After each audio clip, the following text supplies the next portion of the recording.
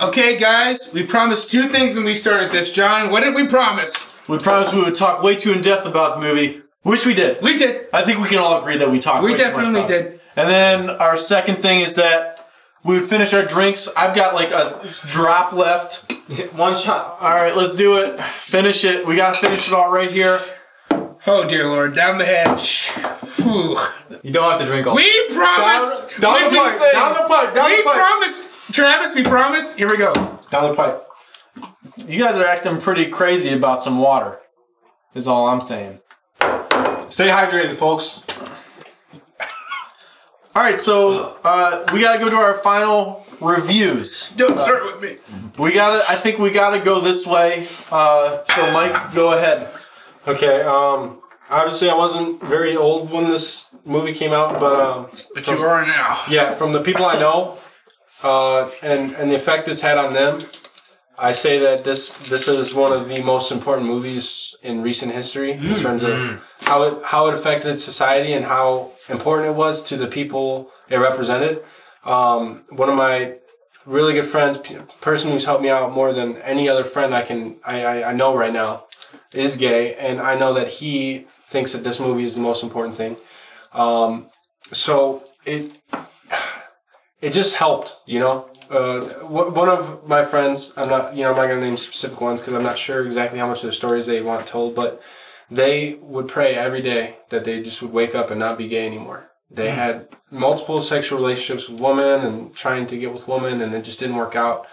And they hated themselves for being gay. And this movie kind of helped them to accept that that wasn't something that they could choose, and that was something that was just who they were. So for that, I think that this movie is deserving of a 10. 10. Interesting. That's going to start this. I got it. That's crazy. So last week when we talked about this movie, Michael said he didn't care about this movie, and it's a freaking 10. I'm so happy you gave it a 10. I did, yeah. I don't. Well, he had to rewatch it for this. Yeah. So he had watched it before. I watched when I was younger. So. And so, you're right. We talked about this last week, and the reason I was surprised just now was because when we talked about it, I said I didn't really like this movie. Yeah. But again, this is my second time. I rewatched it for this interview. And then you said you didn't really like it, and you rewatched it for this. Yeah. So I'm curious to hear John, and then I'll give my thoughts, and I think I'll surprise some people still. Well, again, going back to what I said earlier, just when I watched it when I was younger, it was before I knew anybody personally that's affected my life was out. So when I watched it, it didn't really mean anything to me. So now watching it again, it meant a lot more. Go ahead. What that says is rewatch movies if you had an opinion about them from too early on for you to recognize if something's important. I thought that this movie was very good. I think honestly, you couldn't have asked for better acting. This movie caught me off guard. When I first saw it, I was expecting something that it didn't end up being. I expected it to be a lot of bias. I thought it wouldn't be an accurate depiction. I thought it would just be a biased message that they were trying to send out. And ultimately, maybe it was, but I didn't feel that while watching it, which is very difficult to do as a writer, and I appreciated that. The art superseded the message. Yeah. I really respect that effort. I enjoyed it. I don't think you could have had better acting. I think the acting was as good as it can get. I compare it to something like and another movie that Heath Ledger was in, The Dark Knight. You can't really have much better acting than what you have in it. Like, you can't ask for better. So in that regard, it's perfect. I would give it an 8.5. It just didn't have the same effect of me as other people, and I'm sure and I do agree that it is important. So it just, for me personally, give it an 8.5. And I say that as if that's like me downing it, but an 8.5 is great. To me, a 7, I mentioned it earlier on our first episode, to me a 7 is I'll recommend. And when I say I'll recommend, what I mean is I think it's a great movie, and I would recommend it to just about anyone who I think stands even the slightest potential to enjoy it. Yeah, if my rating was based off of like my rating was based mostly off of its importance to society. In terms of the actual movie, I don't think it's a 10, but overall it is a 10. But that's how you watch movies. Right. You watch movies and you think, how does this impact the world? Right. Yeah. As much as it impacts you. So as you as a viewer, and I think that's an important viewpoint because a lot of viewers watch movies and think about that. Mm-hmm. This is Piranha 3DD. This is garbage because it's nothing. Yeah, like if people were it is garbage, but like if it didn't, if people were accepting and this movie didn't cause that, I don't think it would have been more than an 8. yeah, oh yeah, Because it did cause that, I think that's what made it. we're at this progressive point in life, and Right. two guys loving each other isn't a huge deal. What would your rating be at that point? I think it'd be an 8. It's still a compelling 8. story of how people decide to they would rather be comfortable with societal norms than do what they really want. But I don't think it was a masterpiece. I just think that the thing that makes it a masterpiece is because of what it did for the world. I think it's important because it takes bravery to do things at a certain time. Mm-hmm. So I don't want to take away from your original rating of 10. Let's leave it at 10. For me, I don't care about how things affect society. I take that. I do care. But when I'm looking at a film, That sounded so bad. no, I do Go ahead, care. I love what it's doing, the conversations it's sparking. Mm-hmm. But for me, I've always felt progressive inside, and I've never cared how two people loved. I have never given to me, that was always just love, and that's how my parents raised me.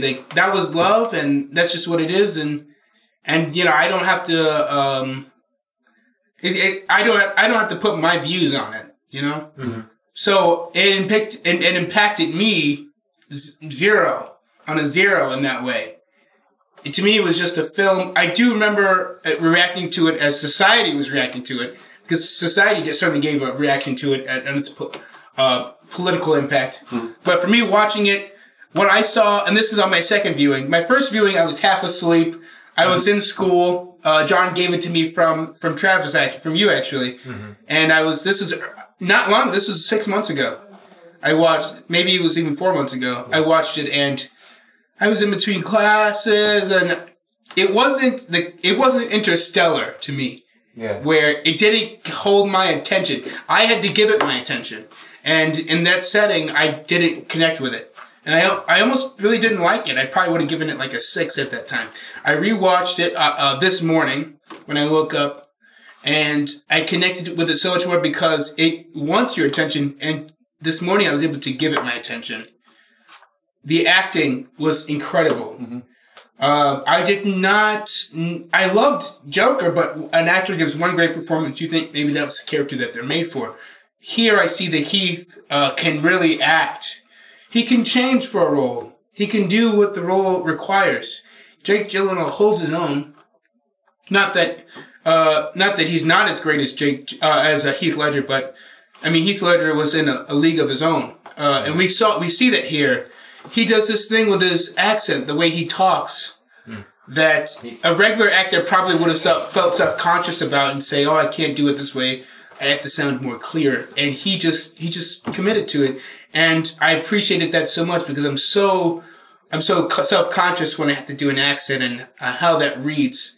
And he just decided to live as that person. I really felt that, and. So acting wise, I say this movie is a 10. Cinematically, there are a lot of great shots. I kind of like Ang Lee's, what's the one with the tiger and their... Life of Pi? Life of Pi. Cinematically, I think it's cinematically more beautiful than this one. So in that, I didn't connect with it too much. There are a couple great landscape shots. I'm going to give this movie an 8.5. It didn't impact me on that level of social impact. It just impacted me because I thought it was great acting and it was cool storytelling. I didn't think it was the best story I've ever seen. I thought it was a pretty good one, and I thought it really it really revealed the truth that we don't see enough in cinema of a time that we don't see enough of. The 60s, we always see different stories from the 60s. We don't see this story from the 60s. This goes all the way up to the 80s. We don't see these stories about the 70s and the 80s. You know, so I think we see it more now. Yeah, now, but this not was at that time. Yeah, 2000. This was such a cool. So this is the same year that King Kong came out. I think it was a great movie. 8.5 for me on the way that I connect to it on the acting. Yeah, and I wouldn't rewatch it honestly. I really love the way it impacted me just now, and I might rewatch a couple scenes. But as the whole movie, I don't know that I would just turn if I saw it on Netflix. If I would just turn it on, I will recommend it to people though. Yeah, it's kind of it's kind of film that asks a lot of you. Yes, and yes. you have to give it a break before you watch it again. Yeah, to really appreciate it. I'll agree with. I mean, the acting obviously. I love Heath Ledger. I love him as an actor. I mean, the Joker. It's a different type of acting.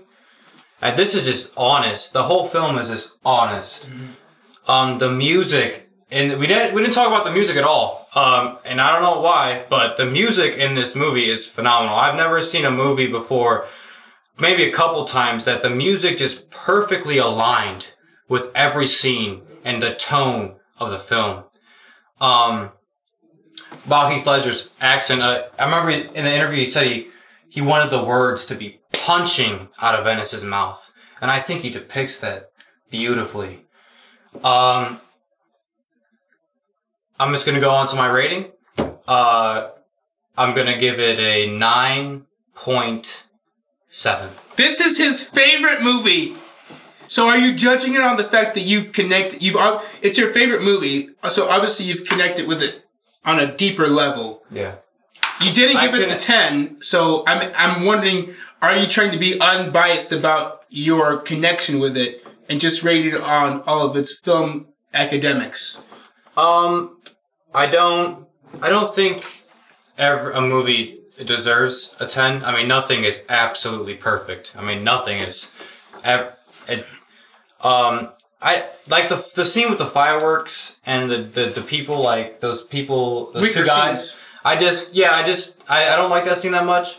So it's things like that, but also I don't think a movie deserves perfect time. I connected it so much because Heath Ledger in this movie, I love him so much. I love him as an actor.